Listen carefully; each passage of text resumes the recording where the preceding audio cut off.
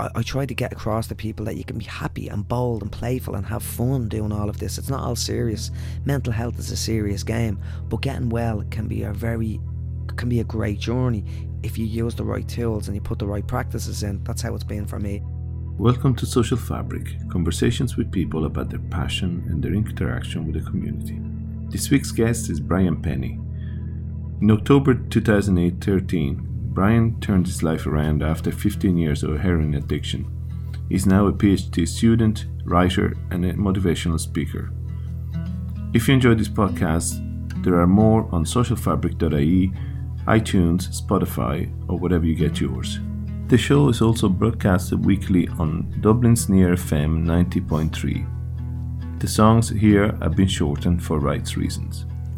Can I call you up, oh Alice, on a Friday night? We could reminisce on old days and we could talk a while. Just sit and talk a while. Alright, well look, we get started. Let's get started, yeah. Brian Pennie, thanks a million for coming to the studio to have a chat with me. I know nothing about you, which is great. Brilliant. And you get nice and early, so I wasn't really prepared, but we get started. Your tagline is change is possible, and I know that's why you're quite keen talking about that. But I want to start from the beginning, really, because that's before we talk about the change. Let's talk about where it got you here. Where it got me here, yeah. Interesting. It's funny enough, this is obviously the thing I know best. I've talked about it a lot. It's the one thing I struggle with. I often find I've done a radio show, one of my first radio shows and one of my first podcasts, and we had to start it again because I wasn't comfortable with talking about it from the start. But I'm very comfortable now, which is good. Good progression, good change. But it started for me, I would imagine, it goes all the way back to the moment I was born, actually. I was born with intestinal malrotation, it's called. So my intestines were actually twisted in my guts. So what had actually happened was over the weeks, I just cried as a baby, as a newborn baby, and my mum thought there was something wrong, seriously wrong. The doctors didn't think there was, and they started, as a young mother, they didn't believe her. But lo and behold, I lost half my birth weight and nearly died. So I was actually had a very near-death experience when I was a baby. So I basically had a big operation. I was only given a small chance of living, to be quite honest. I had a big operation to rejig me intestines and stuff like that. But I came through it. But what I've realised since is that that was in 1979 or 1978, but only in 1985 did they give babies anaesthetics for operations. So I think that I cried for the first year of my life, apparently, because I was still in a lot of pain from the operation complications. So through psychology, I've learned as an organisms, I would have grown up as a newborn baby to realise the world is a dangerous place. And I think that played a part in anxiety, which had a huge impact on me getting into drugs, which I'll be talking about. I became a drug addict for years. And then throughout childhood, I was always a very anxious and nervous kid. And there was alcohol issue. My parents are great, fantastic. With the tools they were given, they done a great job. But alcoholism runs in my family as well. Alcohol issues, let's just say. Well, alcoholism runs in the family. And there would have been a lot of issues with me as a kid. I was very aware. I was a hyper-aware child. My little nephew reminds me of how I used to be. I worried a lot. I overthought lots of different things, and chronic anxiety. There was one time I remember specifically when I watched the World War II film, and there was a siren going off to say the bombers were coming. And I remember being up in my room and I heard a siren-like noise, and I freaked out thinking it was World War III. I was only a kid, and that was my mindset. I always feared and worried about things happening, always thinking about the future and scared of the future. And that was me in a nutshell. And I suppose that went on from there, and as I got a bit older, I don't remember having chronic anxiety as I got that little bit older, but I always had this fear about me. I was agitated and unsettled growing up in my early teenage years.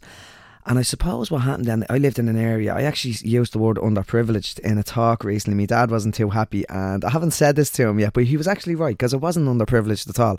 We came from a very rough area, but I wasn't underprivileged, so I have to apologise to my dad at the weekend. We didn't fight over it, it was funny. But he was right. I didn't come from an underprivileged background. I would have gotten Christmas toys, clothes, good food, all of that. I was okay there, but a very rough area. And for me, it was only a matter of fact I was going to do drugs. I was going to drink. It was just everyone else done it around me. And I remember when I started doing drugs for the first time, light drugs, it just took the anxiety away, and it made me feel a little bit better, a little bit safer, a little bit better in myself. And I started messing around with drugs, I suppose, when I was 14, 15. And then when I was 16, 17, I don't know the exact dates, but I tried methadone for the first time, not realising it was an opiate substitute. I thought it was like we were messing around with Valium and tablets and acid and stuff like that, and I took methadone, and drugs just made me feel good, and I didn't know why. But then when I was 17, and I think the first time 17, 18, and I took heroin for the first time, and I'll never forget the experience. I remember describing it as nirvana on earth. It just made me feel at peace and at home, and that's the introduction of how it went into drugs for me. Okay, but before we get into the drugs, because I want to ask you a lot of things about that. You mentioned a couple of things about your mother and father being really nice people, normal people. And what about you? You say a rough area. I don't necessarily need to know where you're from, but what about that community? Why your anxiety? There was nobody sorting it out, saying to you, like, why are you so anxious? What, like, your parents, your friends, your teachers, your whoever? It was nobody kind of could pinpoint to say, what's wrong with Brian? Why is he so anxious? No. For starters, I didn't tell anyone, and this is a thing that would have. I always think of myself as bulletproof, and I can handle it. I can handle this myself. Still a bit of an issue now, not in terms of mental health, but in terms I can go it alone. One of the songs I picked is based around that, and this lone wolf mentality. I can go it alone, so I never really told anyone because I didn't want to worry my parents. I wouldn't have wanted to worry them, so I wouldn't have told them, and they would have known I was anxious anyway. But with the lack of skills they had, anxiety runs in my family as well, so they wouldn't have known how to deal with that. I didn't even know I had anxiety. I was diagnosed with anxiety when I was 20, after I was an addict. I was addicted, and I was about 18, 19, I had my first panic attack, maybe 20, and the doctor said I have a generalised anxiety disorder or whatever. I heard the word anxiety, but I didn't know what it meant. I was convinced I still had it. I was having a brain hemorrhage or something, but I didn't know what I had. I thought it was normal, and I suppose people in the area might have thinking it was normal as well. Like, when I say a rough area, like, I can say where is it? The area is called Ladieswell in Blanchardstown. It's not too bad now, but the area where I came from, drugs were rampant, robbed cars were rampant. I would imagine, I think I was chatting to a friend there not so long ago, and acquaintances of people I grew up with, acquaintances that I knew, some friends as well. I would say I know at least 40 people that died throughout them years, probably 60, 70 if you really went into it. Someone only died recently, I heard recently as well, and it was just the nature of the area. It was a really bad area, and I don't know whether anxiety is a problem in these underprivileged or rough areas as well. Fear, anxiety, not knowing what's going to happen next, agitation, and maybe that drives the anger, drives the bad behaviours as well. I think it plays a part. Okay. You mentioned a song. The first song you gave me is Season Change by Future Ireland. Why did you pick that one? Why did I pick that one? That's one I picked that's based purely on my recovery. So a few of them would be based on issues in my recovery that's carrying over, but that's based purely on me recovery. And change is possible. Is me mantra. It's me mission to show people that change is possible. And for me, Seasons Change is that the lyrics of that song and the way that song describes it is seasons change, but it's okay. Everything changes. For me, I'm writing an article on it right now, is life is always now. Life is only ever now. It's never the future. You don't live in the future. It will only be the future when it's now and the past is gone. So it's only ever now. And the essence of now is change. The now is always changing. So what I remember thinking one time, so if the now is always changing, now is change, in essence. And if you don't like change, you don't like life. So you've got to embrace change to like life and embrace the now. And for me, that song represents seasons change, embrace the present moment.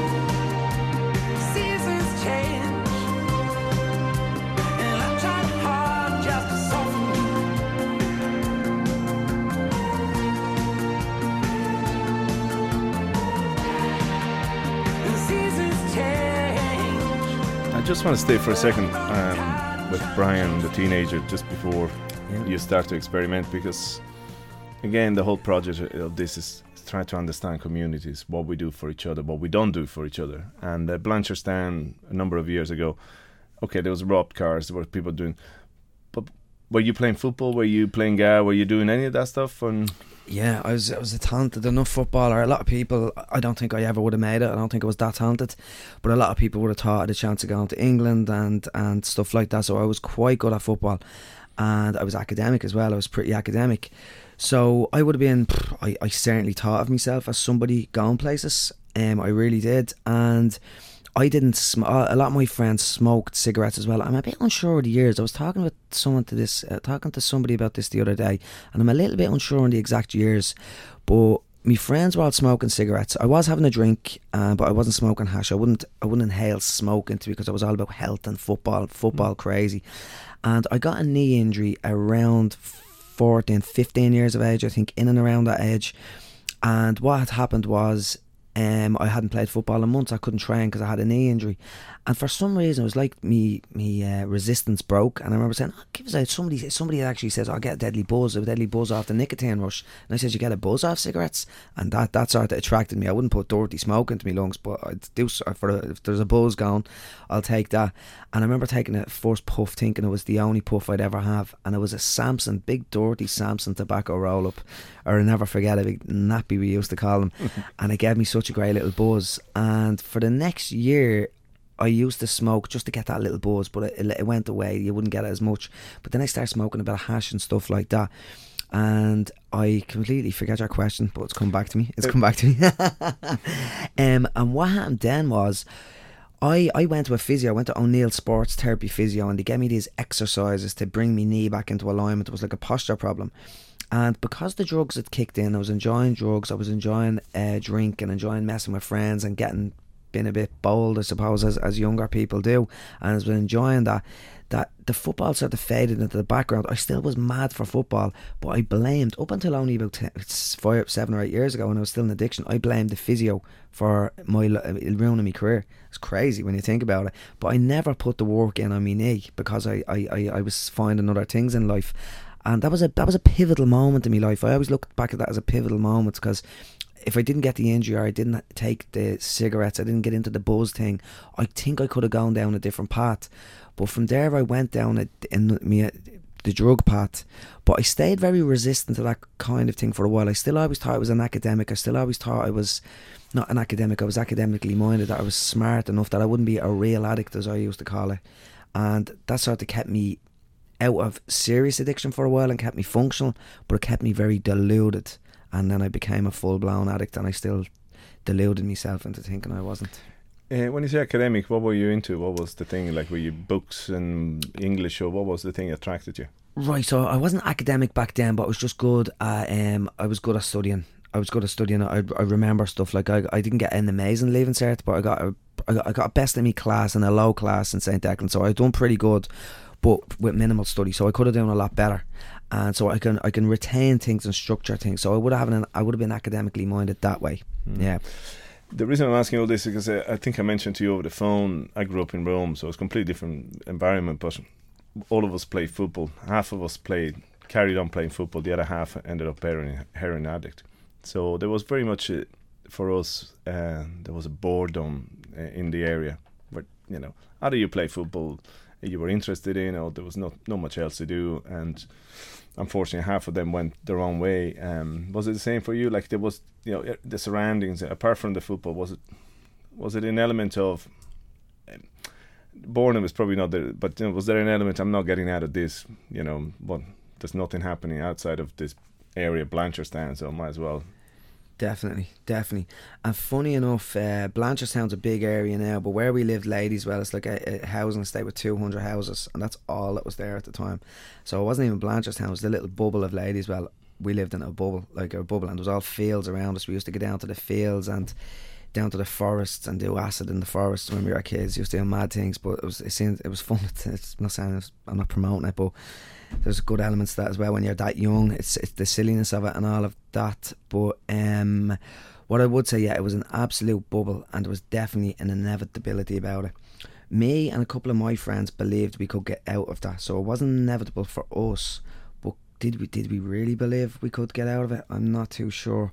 I went on a school outside of Blanchardstown, but it was like let's say I was in the bubble of ladies. Well, I didn't get out of the bubble to go to that school. It was like, let's say my arm stayed in the bubble. I was still within the surroundings, within the school, but I stretched the bubble towards that area, brought it with me, and then went back again. It was still all about ladies well in Blanchardstown when I was in that school. And there was definitely an inevitability about it. It brings me back to I done an interview with Philly McMahon recently, the Dublin footballer, and I seen him doing a talk as well, and his book is brilliant, The Choice. And it brings me back to that, like his brother got into addiction and he made a choice to get into football. That's a real dichotomous version of it there, just divergent there. And I suppose there was definitely an inevitability, but not many people got out of ladies well, in fairness. It was probably more, you said 50-50 in Rome, and I've noticed that percentage in other areas around Dublin, rough areas in Dublin, or more middle classy areas in Dublin, working class maybe. But in ladies well, I would say it was 90-10. It was a pretty tragic area back when I grew up, like it really was. Wow. Nirvana, Penny Royal Tea. Why did you pick that one? Why did I pick that one? I was only listening to it on the way in. That one, I was listening to that, and that was pretty much my life in addiction. Anyone that knows me would be laughing at this to be listening to it. There's a line in that, cherry flavoured antacid. If you smelt me years ago, it was just orange flavoured Rennies. And that's all I took all the time to cope with it, because I was taking so many drugs, drinking, no food. I constantly had stomach pains and horrible pains, and I can just relate to Kurt Cobain so much in that song. And what I was always searching for, which I didn't realise at the time, I didn't know existed at the time, was a spiritual solution. I was looking for peace of mind. And there's a piece in that song as well. There's 5 bits of that song that just sing to me. One of them is, he's talking about Leonard Cohen's afterlife. That's what he'd like, and that's what Kurt Cobain was obviously looking for. I was looking for it. I didn't know it existed. I think I've found that to an extent now. I definitely found that when I was in detox, when I had an experience of coming off methadone. I had an amazing spiritual experience. I don't like the word spiritual, but it was a perspective shift. But the real lyric of that song that really gets me was, Kurt Cobain talks about drinking Pennie Royal Tea. And what I've looked into the lyrics of what that song means, and that's a poison. So he was basically talking about heroin or any drug. He was specifically talking about heroin, and it robbed me life. It says that drinking Pennie Royal Tea stole the life right outside of me. And when I was in addiction, especially near the end, I was soulless. I'd no soul, I'd no energy. I was dead inside. And drugs basically stole the life out from me. It really did. And another lyric in that song as well, it just says, turned him into a thief and a liar. I was literally a thief, a soulless thief and a liar. That's all I was. And when I hear that song, I can relate to it so much, and it gives me so much gratitude, because Kurt Cobain, as we know, shot himself in the head when he was 27 years of age. I didn't do that. I'm still alive, and I'm very grateful that I've gotten it in the essence. I'm not saying I certainly haven't got Leonard Cohen's afterlife, but I've experienced what he was looking for. I experienced what I was looking for and didn't know what it was, and I'm very grateful when I listen back to this, and it brings me back to realise how lucky I am.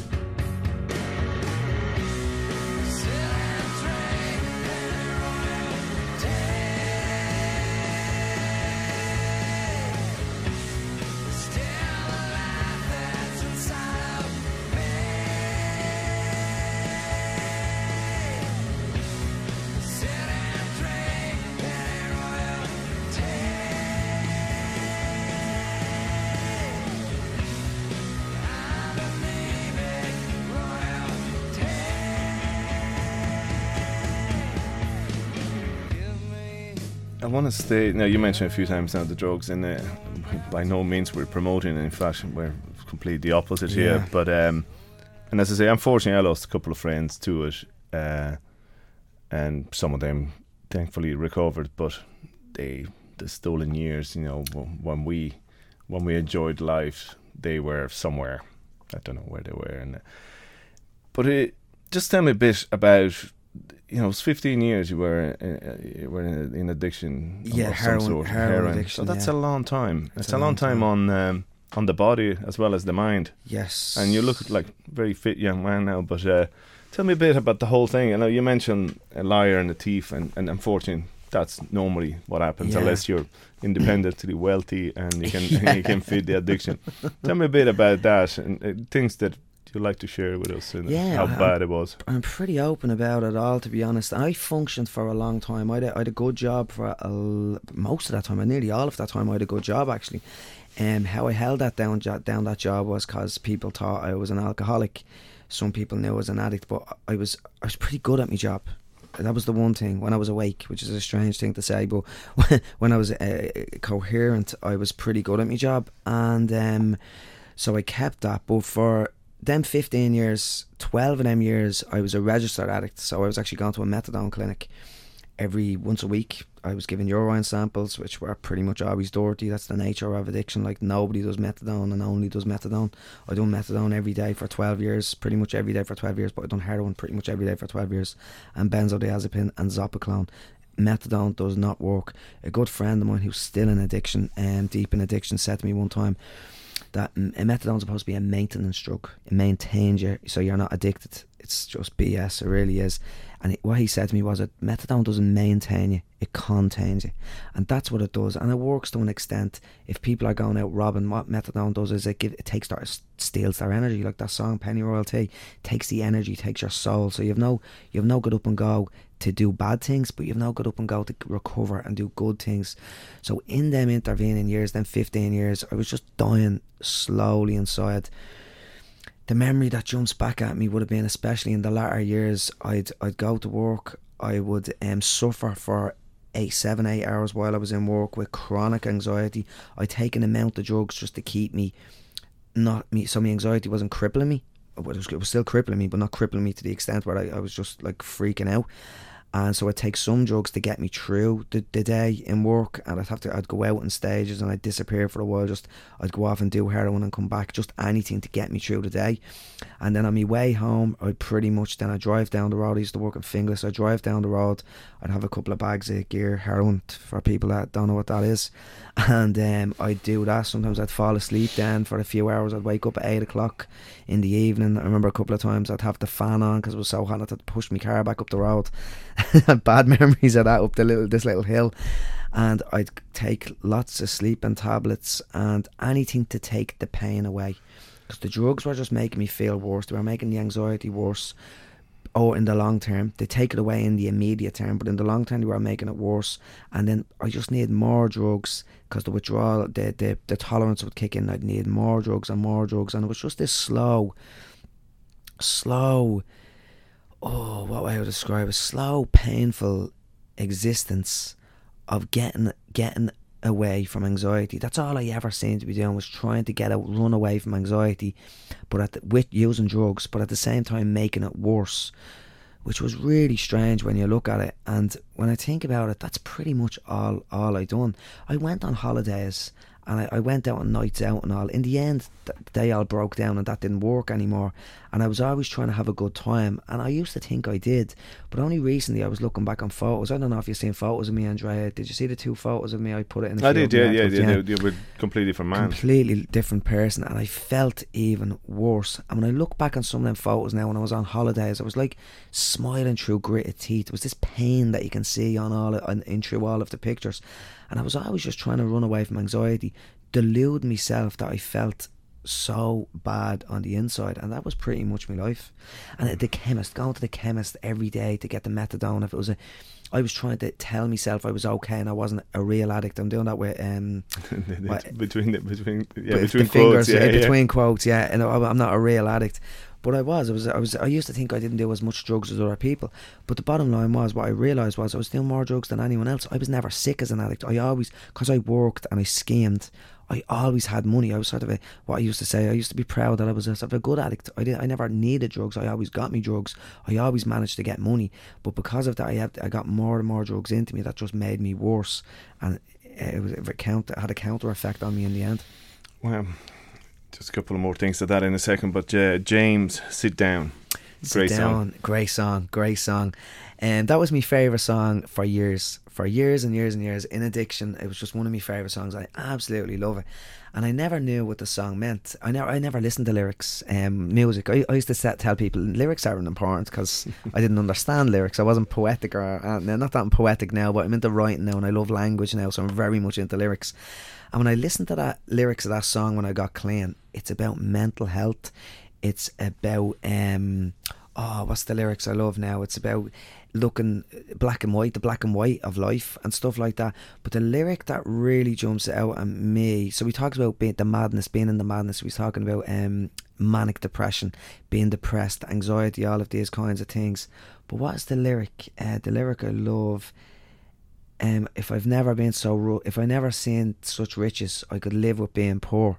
I didn't know what that was, and then what I thought it was when I got into addiction. If I didn't see how well I was now, I could go back into it. I could go back into addiction. So I searched, like Pennie Royalty, I searched what the lyrics of that song actually meant. And what he says, the riches were, he went deep into meditation. The lead singer at that time, he went deep into meditation. And what he said was, if I didn't see such riches, the depths of meditation, the essence of meditation, what you get out of that, he could live with being poor, as in the compulsive thinking, the manic mind of normal life. And I suppose that really relates to me now more than ever, because I haven't got like mad deep into meditation, because my baseline is anxiety and overthinking. So I struggle with mindfulness. I study mindfulness. I'm writing a book with Brezzy about mindfulness. I teach the neuroscience of mindfulness and I practice it every day. But it's changed my life. It's the foundations of everything good in my life. But a message I try to get to anybody listening to it, to this podcast, or anyone that's interested in mindfulness, is I still find it difficult. So if you're practicing mindfulness, that's not to put you off. If you're practicing mindfulness, it's not supposed to be easy. It's the practice of catching yourself, catching the mad mind and bringing yourself back. It's not hard, it's not easy, but the practice gives you an awareness and gives you so much an ability to be able to handle life and handle the stresses of life. So I just like to get that message out to people out there as well.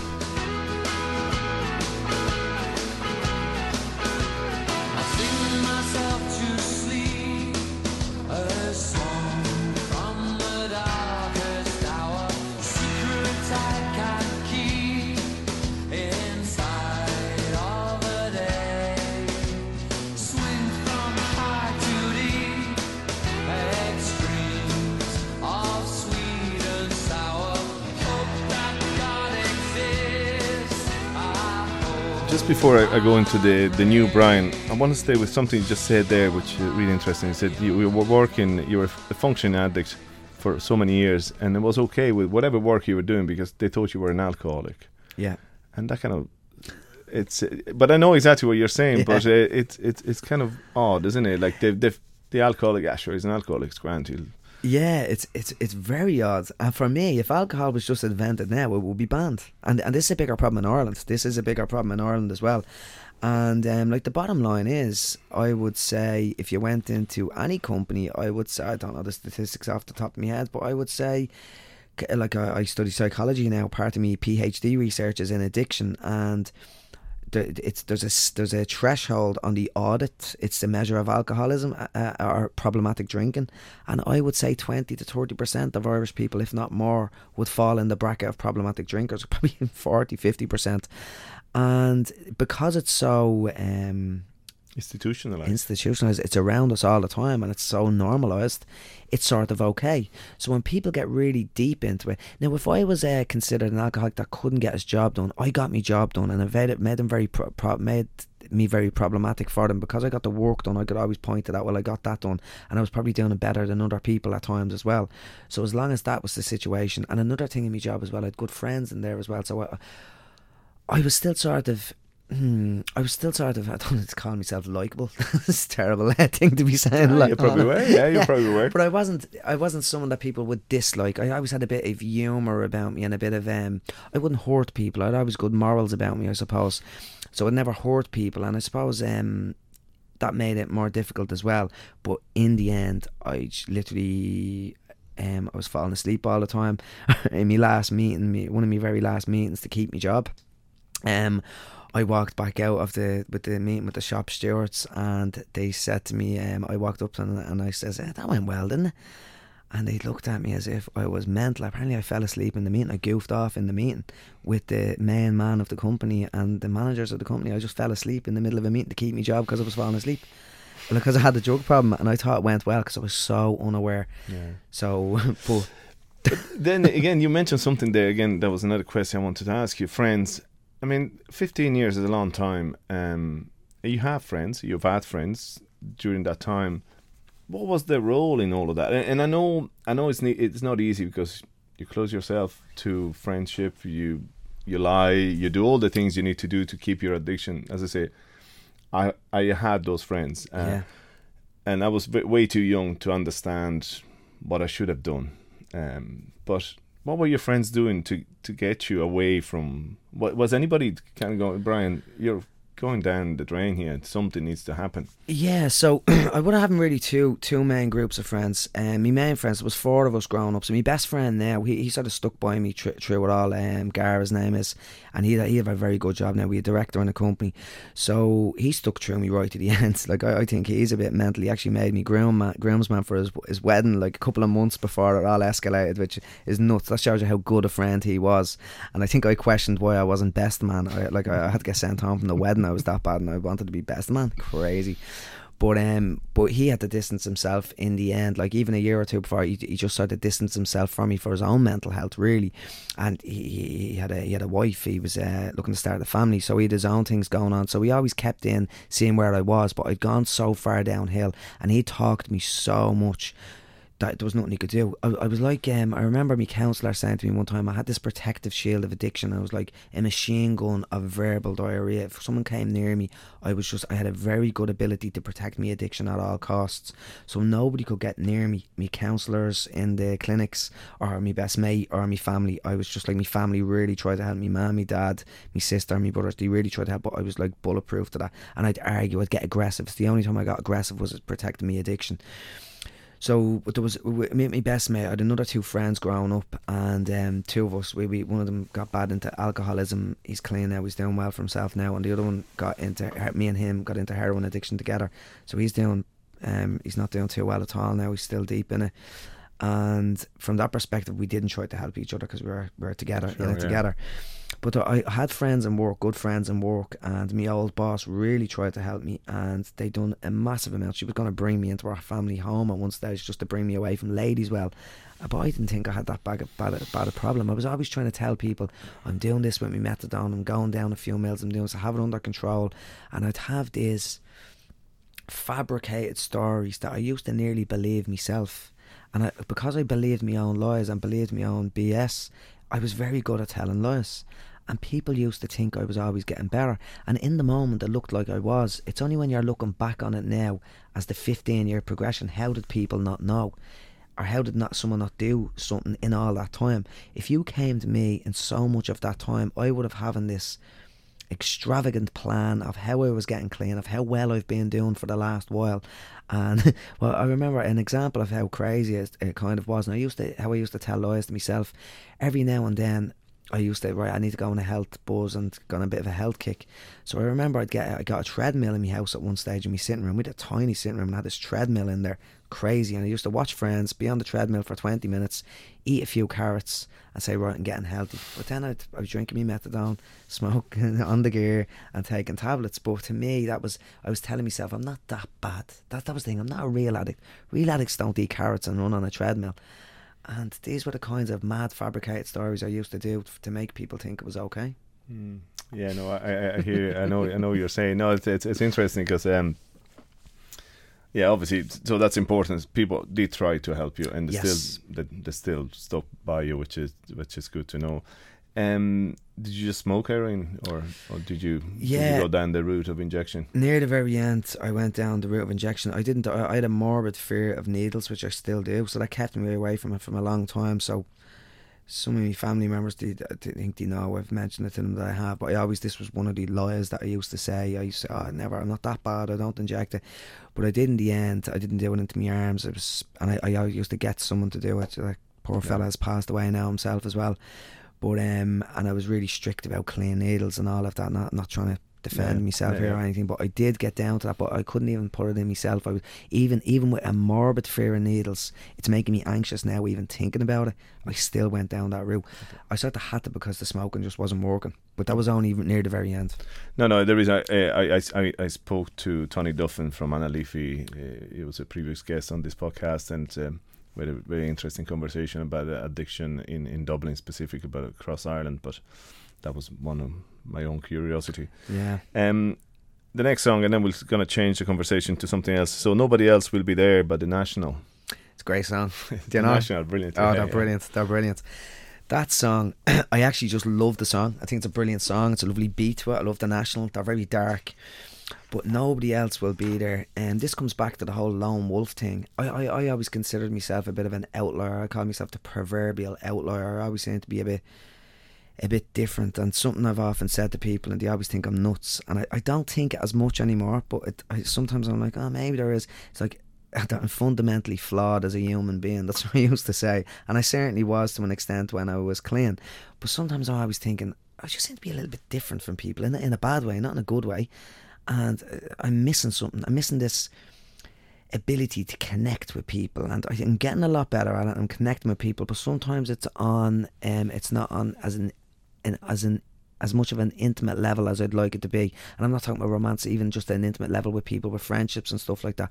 But as I'm developing feelings again, like only in the last year or two, I was 5 years clean back in October, and I think only in the last year and a half, it's like I'm feeling properly for the same time. It's taken me that long, and that's because I buried my feelings for so long. But I'm still holding back on that a little bit. I'm very skilled at holding back on my feelings, but I'm allowing it to come out a bit more and more and more.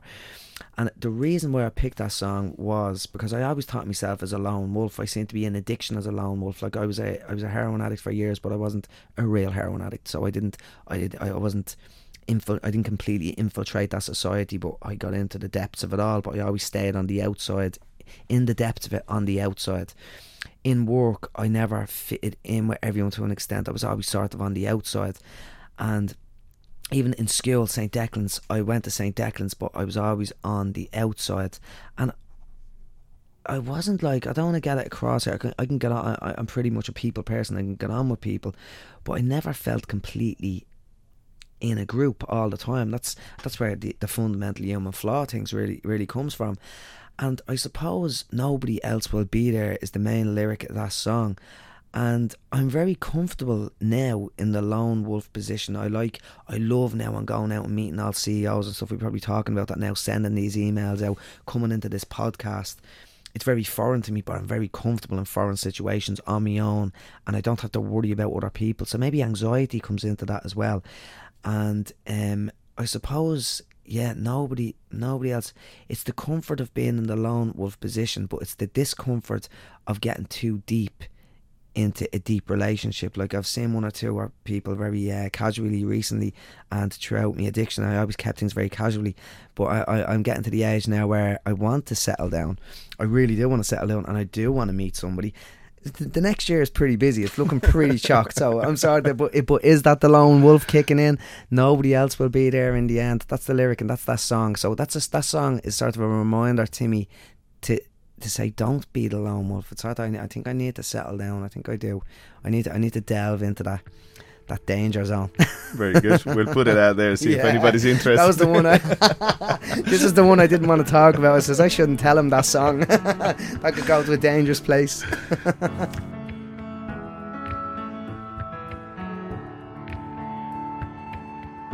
So we're not so tied together. What did you meet me in the stairwell in a second for a glass of gin? Nobody else will be there then. Change is possible. We're getting to it now. You do a whole lot of different things now. The last 5 years, you're a candidate for a PhD at the moment. You're doing self-development coaching, motivational speaking, and so on and so forth. So tell me about that journey in the last few years. Where is taking you, and what are you doing on a day-to-day basis? Obviously studying, but Yeah. In the last year, that's all changed big time. So I got my scholarship for Trinity College, and on the back of working so hard in academia, I've done really well in my primary degree, and I just got my master's recently as well.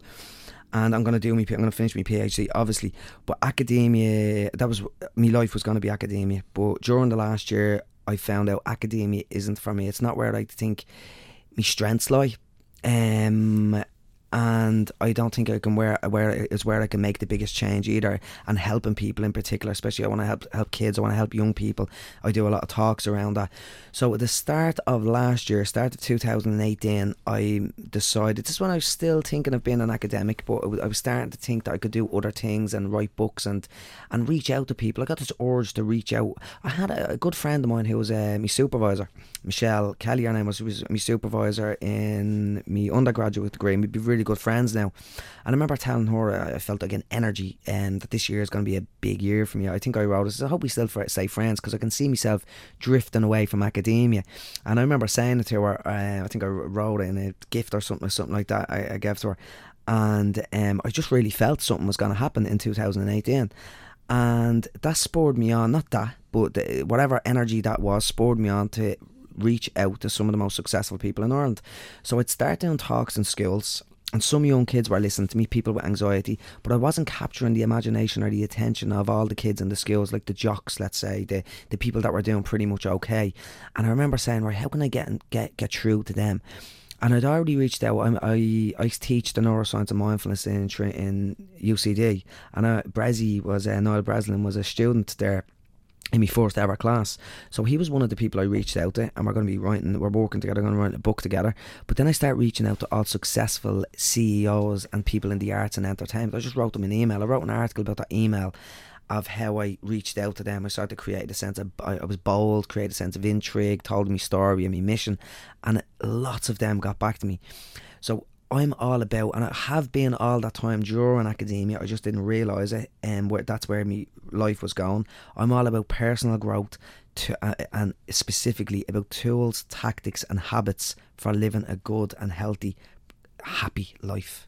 That's what I'm really about, and that's what I want to give to other people.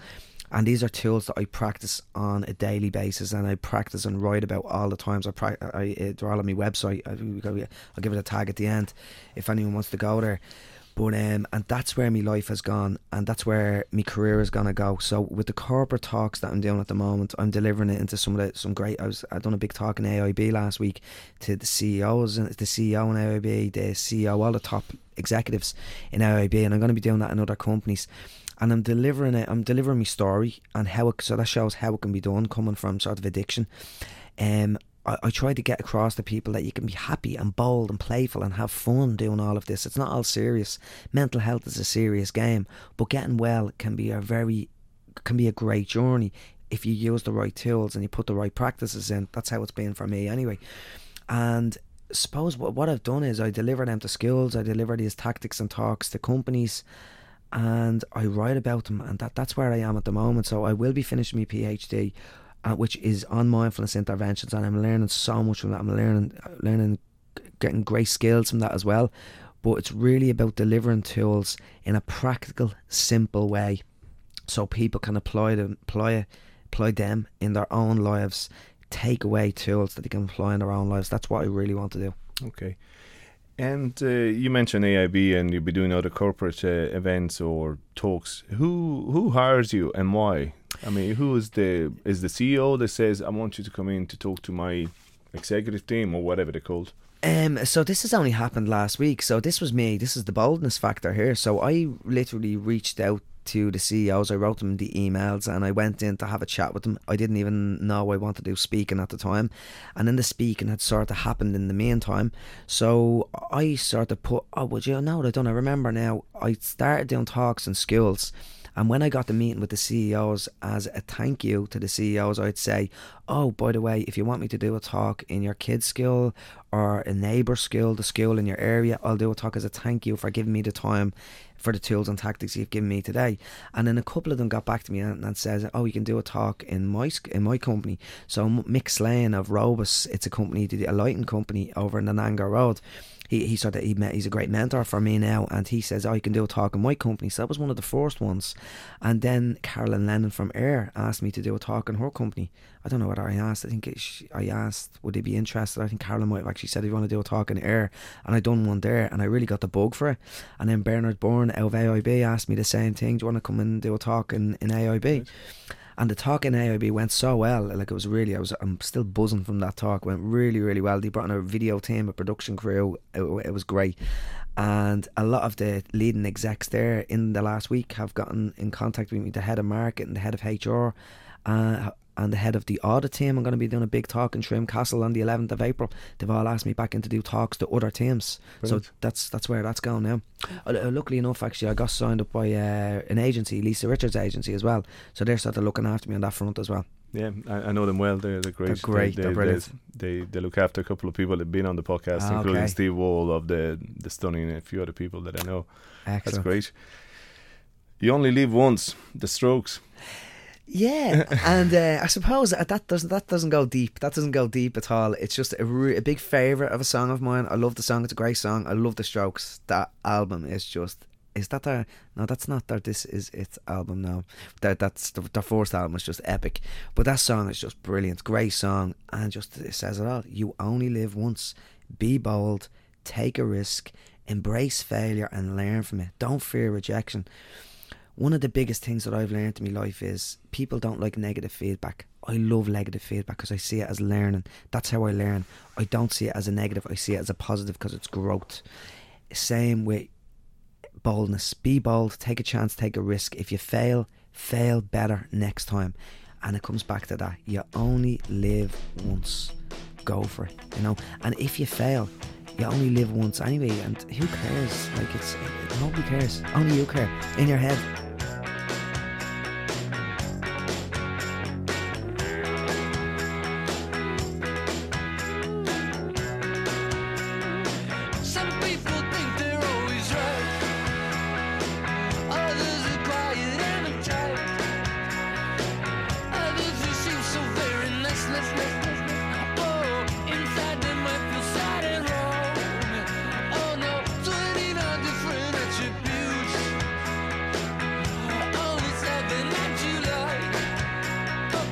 You mentioned the book you're writing with Bresley. What's the book about and when it's coming out? I don't think I can say that yet. Okay, actually, no yeah. I was just starting to touch on it, but it's loosely based around mindfulness. Yeah. Okay. Well, that's great. You're working. No, that's fine. There's no problem. But like Bresley's a great character. Oh, he's brilliant. And he's doing fantastic great work. Guy. And what I like about him, he's just done his own book recently, a children's book. But what I do like about him is he's very... kids really relate to him. He's such a great presence, and the whole sport thing behind him. Yeah. And you just mentioned there that one of the main things you're really interested in is in mental health for kids and young people.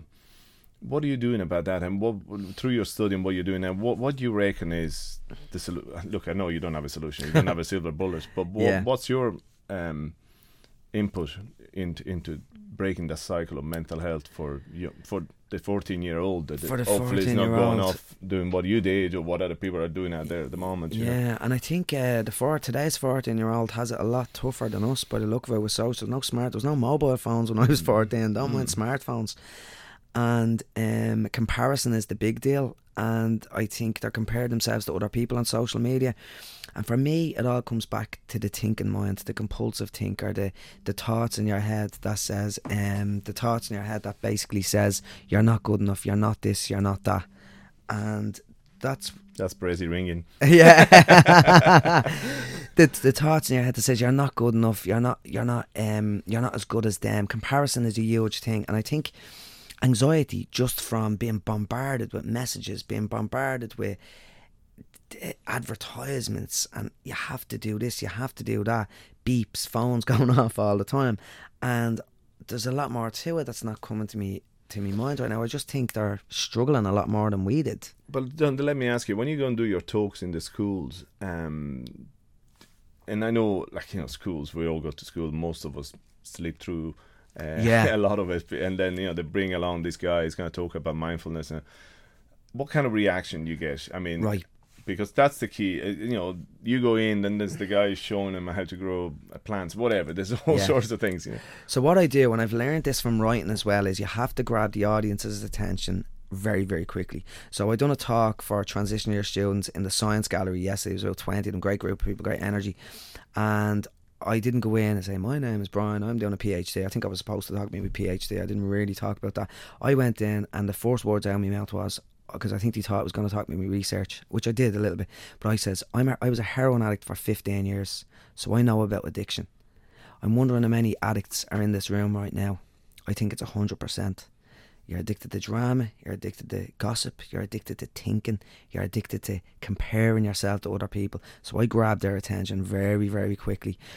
And then I brought in the authority element of it. It says, right, I'm doing a PhD. I love the boldness angle and the reaching out to the PhDs, because I bring mindfulness in the way I say, mindfulness not only helped me get control of my emotions and make me feel good and happy. It says it's given me the ability to reach out to people, to not fear failure, to not fear rejection. It's given me the ability to have a really wholesome and great life. And I think that really grabs their attention, because kids today are not looking for solutions to their they want solutions, but they're not looking for the tools. They're not interested in the tools. And this is and most adults aren't interested in the tools. They want a quick fix. But the tools are life-changing things. They're tools you have to implement on a daily basis. So what I try to do is I try to shock them into showing them, this is what I was like, this is what I'm like now. So I try to show a real big comparison. That's why I put my picture up before, after. And then I try to when I do give them the tools, I focus on self-care. One big thing I say is I always talk about an ability to say no. We're always saying yes, it's grand, especially Irish people. I can do this, I can do that, but sometimes we need to say no. We need to look after ourselves first. The example I love is the common example. It's like a parent, if the oxygen goes on an airplane, the parent doesn't put the child's oxygen mask on first. They put their own oxygen mask on first. They can only look after the child if they look after themselves. Another line I loved was, a lifeguard makes a lousy lifeguard if he's drowning. He has to be strong and look after himself first. So I'm always trying to give these kids tools for self-care. Look after yourself first, and then you can look after your friends. What I find interesting as well is that kids, especially that are very caring and sensitive and sympathetic and trying to help other people with other issues, mental health issues, they never look after their own mental health. They're trying to look after the whole world, and they don't look after themselves. I couldn't look after anyone in addiction when I was an addict, because I didn't look after myself. But now, by looking after myself, which sometimes appears as selfish, and this is the bullet that people are afraid of, I don't want to look selfish. I don't care to people if I look selfish, and it's not I don't care what people think. Obviously I do to an extent, but if I know deep down and my values are right and my morals are right, and I know I'm looking after myself to help other people, I'm gonna have to say no. And if someone thinks I'm selfish or tells someone I'm selfish, yeah, it might hurt me a little bit, but if I'm doing the right thing, I have to be strong enough in that to know I'm helping the bigger crowd and the bigger numbers by helping myself to be able to do these talks. Saying no is a big thing, and I have tools. We haven't got time now to go into the tools I use to say no. If anyone's interested, you will get it on my website as well. It's why, when and how to say no. But by me saying no to things like coffee shop meetings, every single talk offer I get that could help only a few people, I have to say no to a lot of them, because I'm getting a lot of offers now so I can help more people. I have to say no to certain academic things I'm asked to do so I can spend more time with my nephews, things that are important. By saying no to some things, I validate and focus on what's really important in my life, and that's a really important thing to recognise, I think. Absolutely. And one last question on that, as well as doing the talk for the children, am I right saying it would be important to do a talk for the teachers? Because I mean they're in a really awkward position trying to look after 30, 14, 15, 16-year-old, and they don't really have all the tools, do they? No. And is there any schools asking you to do that yet, or? No, I don't want to put loads of offers out there, but not many schools are coming to me. So I'm sort of going to schools, funnily enough, but it didn't come to me. If time permits, I will do them, so I'll be happy enough to do them. But They haven't. And one of the talks, my first school talk that I done, actually, I remember, I wouldn't have been as good a speaker back then for the talks. I was only starting out, but I remember a couple of the teachers coming over to me and says, "Oh my God, I got so much out of that myself." And that really does, a lot of tools I'd use, I think the teachers could really do with the tools so they could handle the kids better, than handle themselves better. The self-care you're talking about. The self-care I was talking about, yeah. Okay, the second last song is I Miss You, Blink 182. The one you text me the other night. The one I texted you, you thought I was missing you already. It's getting too close. I meant to talk to you. No, I'll leave that for now because I want to crack a joke about that another time. I'm at the ruining now. I had a good plan for that one. Damn. I was going to text you next week. I really am missing you, Andrea. But that song, yeah, that's a big one for me. And that's a song about I didn't know what it was about, but I remember I only heard that in recovery, and when I heard that, it was a big realisation of how married to heroin I was, because that's actually a love song of his ex-girlfriend, and he misses her, and in the darkness of the night she's the only thing that would fix it. I think that's what it actually means. But when I listened to that song, I thought of heroin. I says, I miss you. And I do. Of all the drugs, I don't miss any of the drugs, and I can have even a glass of wine now, 1 or 2 glasses. I don't get drunk, but I can have a glass of wine, and I tend not to drink ever, because it's my energy isn't as high the next day. I'm all about energy. But heroin still whistles to me. It's still like I could not be in a room with people doing heroin, because it calls to me so much, and I miss it. That's that song, I Miss You. And I remember the lyrics of that song was, in the dark, I forget the lyrics exactly now. I was trying to listen to it before I came in, but it was like, it comes in and saves you in the darkness of the night, in your nightmares, save you from your nightmares. And I was like, that's what heroin done for me. I was a living nightmare of anxiety, and heroin was my saviour. And even though I'm not suffering anymore, I still miss it. That was the power. And for me, I think every addict, every person, but especially addicts, I find, are looking for a spiritual solution. And a spiritual solution for me is awareness. Spirituality is awareness for me. It's like an inner peace and awareness. It's not religious whatsoever. And it's an energy. It's a lovely energy. And what heroin gives you is this fake spirituality. It's this fake awareness, this fake peace. It's a beautiful piece when you're in it, and it's exceptionally beautiful when you're struggling with anxiety or any mental health issues. It feels fantastic, I won't deny that, but it's fake. And I had a perspective shift in detox. It was the most amazing time of my life. It was like I was on drugs. It was like a manic episode, and it felt amazing, and it went on for a while after that. And what I came to realise was that the compulsive thinking mind had quietened down. My anxiety went away, and it was like the world came alive. It was like a glow came into my life. Reality. It was like I was so in contact with the present moment. I was on a farm in detox, and it was like the greens were so green. The animals on the farm, I was a bit deluded as well, because I think I was thinking I was speaking to the animals like telepathically, and I was a bit crazy. Like it wasn't like pure clarity. It was like a real intense present moment awareness mixed with the madness of an addict getting that. But yeah, so where I went off on a tangent there. Where was I with that? That's okay, we were just talking about I Miss You. I miss you, yeah. So what that gave me a real spirituality kind of feeling, but I've lost that to an extent. I haven't lost it. I live in the real world. I'm not on a farm. I'm not still living on a farm with animals. And I was nearly going to go to Thailand and just live in a monastery and just meditate for the rest of my life. That was the goal, because I loved that, but it was nearly like an addiction, a craving, a striving for the drug again, the spirituality drug.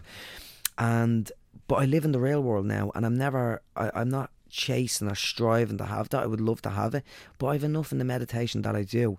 But when I hear that song, I get nostalgic, and I do miss heroin, but I don't miss heroin. I do miss heroin, but what I really miss is the peace of mind it gives me. I have a lot of peace of mind now, but it keeps me on balance to know that the urge is still there, and I can never be anxious again. I can't drink again because it would make me anxious again, and that could bring me back into needing heroin for that false peace of mind again. So that song just keeps me mindful of the fact that I am still drawn towards the dangers of life, and I need to keep myself, I need to look after me so I don't go down that rabbit hole again.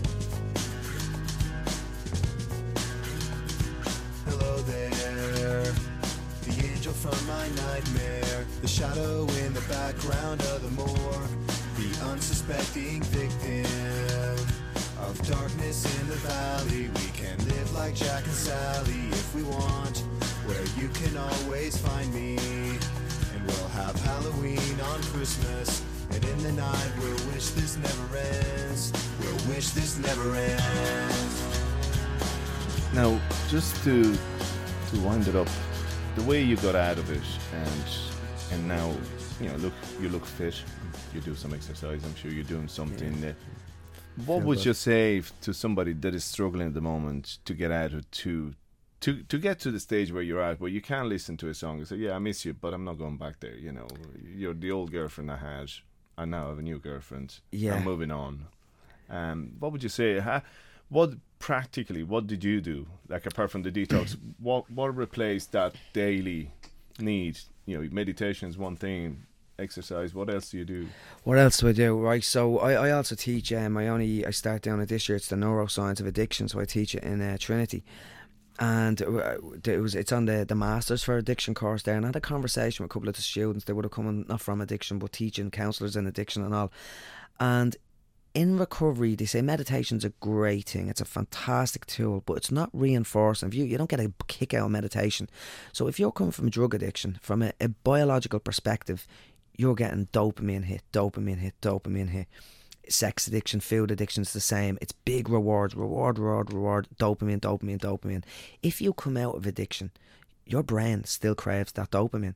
Meditation isn't really going to give that to you. Over time, that's the practice that you have to implement. You should implement that straight away. But I think you need to replace that addiction. This is my personal opinion. It's not clinical perspective, but it's my personal opinion that you need to recreate that in some way until you get well enough in yourself to bring in other practices. For me, from a practical perspective, exercise is fantastic. It gives you the endorphin hit, it gives you the dopamine hit. I think these call it endorphins. I'm not sure the biology behind that completely, but you get rewarded from exercise. For me, it was learning and personal growth stuff. I hooked into that personal growth stuff. I would say I'm still addicted to personal growth and learning. I love it. So I hooked my addiction anchors onto another coat. That's what I done, and that's the angle I went on. So find something that you enjoy, anything, and get your kicks out of that. Something healthy, something positive, something healthy. And I defined I was in AA and NA and all them great associations. I needed them badly for a while, for a couple of months, but I found something like in AA they sort of give biscuits, and it's all about, and that's great if you need some other reward thing, but I find a lot of people, you get addicted to food. You could replace the addiction there. So the food is a dangerous one. So I'd hook onto something healthy like personal growth, training, hiking, nature, going out in nature, the other natural dopamine hits, the reward hits you get in life. That would be my practical advice for that. And am I right in saying that what your personal growth, but what you're doing, the helping other, like having that reward, I mean that one kid or that one person that rings you up and say, look, thanks for the talk, you know, things have changed. That must be the best dopamine kick. Amazing. And that's what AA will be good for as well. So if you get into AA and become a sponsor, you're helping other people. So it wasn't a nice fit for me. It's great for some people, but when I work with people now, and I had a couple of kids, I remember one kid particularly came up, and after that talk, my very first talk, and he came up to me, it was only, I think they were second years, and he came up and he was like, he was ecstatic about it. He says, I'm going to do that. He was really excited. I'm going to do that. I'm really going to do that. And the dopamine hit I got from that carried me forward to, I think that was supposed to be a one-off talk I was going to do, and I done more talks on the back, probably of that feeling I got from that gave me a huge dopamine hit. And it's all selfish. Look, we can only experience life from our own perspective, so it's all selfish at the end of the day.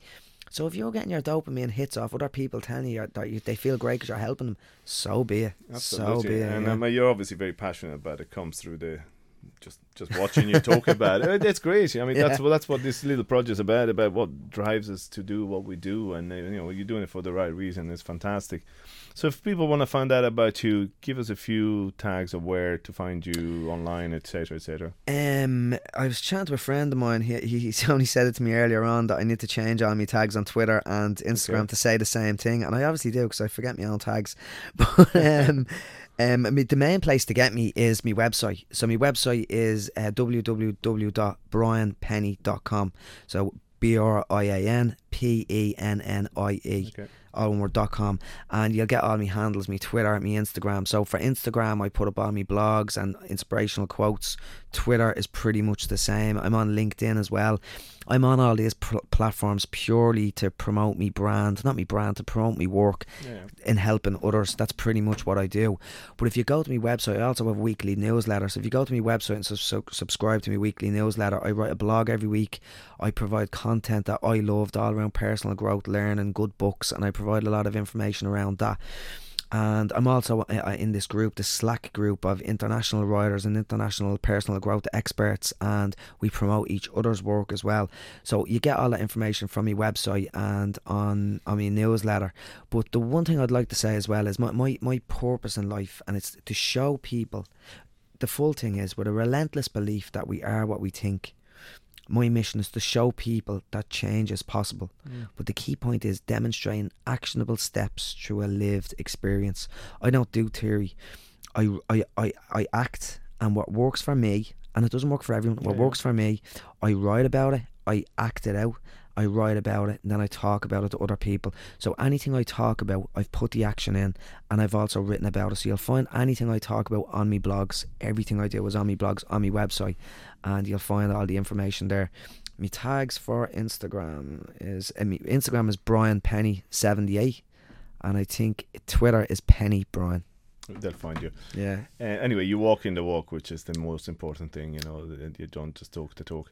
I always ask everybody for one quote, one word of wisdom, some words of wisdom, anything at all gets you up in the morning. Could be your own quote, could be right, I'd love to give about 10. Just give us one. Give us one. Right, I'll give you my own quote. Go on. Own quote, and it's like something out of one of the guys out of the writer group said it's like something out of Alice in Wonderland. But it's be true to your wonderfully weird self. You'll attract what you want and repel what you don't. Sounds great to me. The last song you gave me is Still Sane, which Still Sane by Lordy. Oh, it's a great song. It's a great song. And what she talks about there is, and this could come across, I should probably, does this fit the sometimes I'm confused, or not confused, I'm conflicted with the mental health realm of, I know there's a couple of people that follow me mental health blogs on Twitter and stuff, that maybe they're not as keen on the boldness and the embrace failure stuff, because some people that are struggling with mental health, maybe they shouldn't be bold, or they shouldn't be embracing failure. So, but I need to be true to myself, and I need to do what's working for me. So I'm trying to help people, but I have to stay true to myself, and that's what I have to do. So sometimes I'm on a balancing act here of this, and there's a lyric in that just gets me, is that I'm coming for the crown, and I'm chasing. So I'm chasing big things. I'm being bold and I'm chasing big things. And it's not like I'm going to chase people and I'm chasing big things and I'm going to stand on everyone's head to get there. I aim big, I dream big, and I be bold in doing that. And the bigger and bolder I am and the bigger I dream, if me goals are right, and I'm always looking to develop personal growth, self-care, and help other people and get me message across, dream big and I'll help more people. And that's the goal, and that's why that song is important to me. Well, Brian Pennie, thanks a million for your time. Really appreciate it. Thanks, Andrea. It was fantastic. Thank you. Today is my birthday and I'm riding high. Hair is dripping, hiding it, I'm terrified. But this is summer, playing dumber than in fall. Everything I say falls right back into everything. I'm not in the swing of things. But what I really mean is not in the swing of things yet. Riding around on the bikes, we're still sane. I won't be hurt tripping over on stage. Hey, it's all cool. I still like hotels, but I think that'll change. Still like hotels and my newfound fame. Hey, promise I can stay good. I'm little, but I'm coming for the crowd. If you got this far in the podcast, I hope you enjoyed it. If you did, please give us a review on iTunes. It'd be very helpful and much appreciated. Thank you. All work and no play never made me lose it. All business all day keeps me up a level. All work and no play keeps me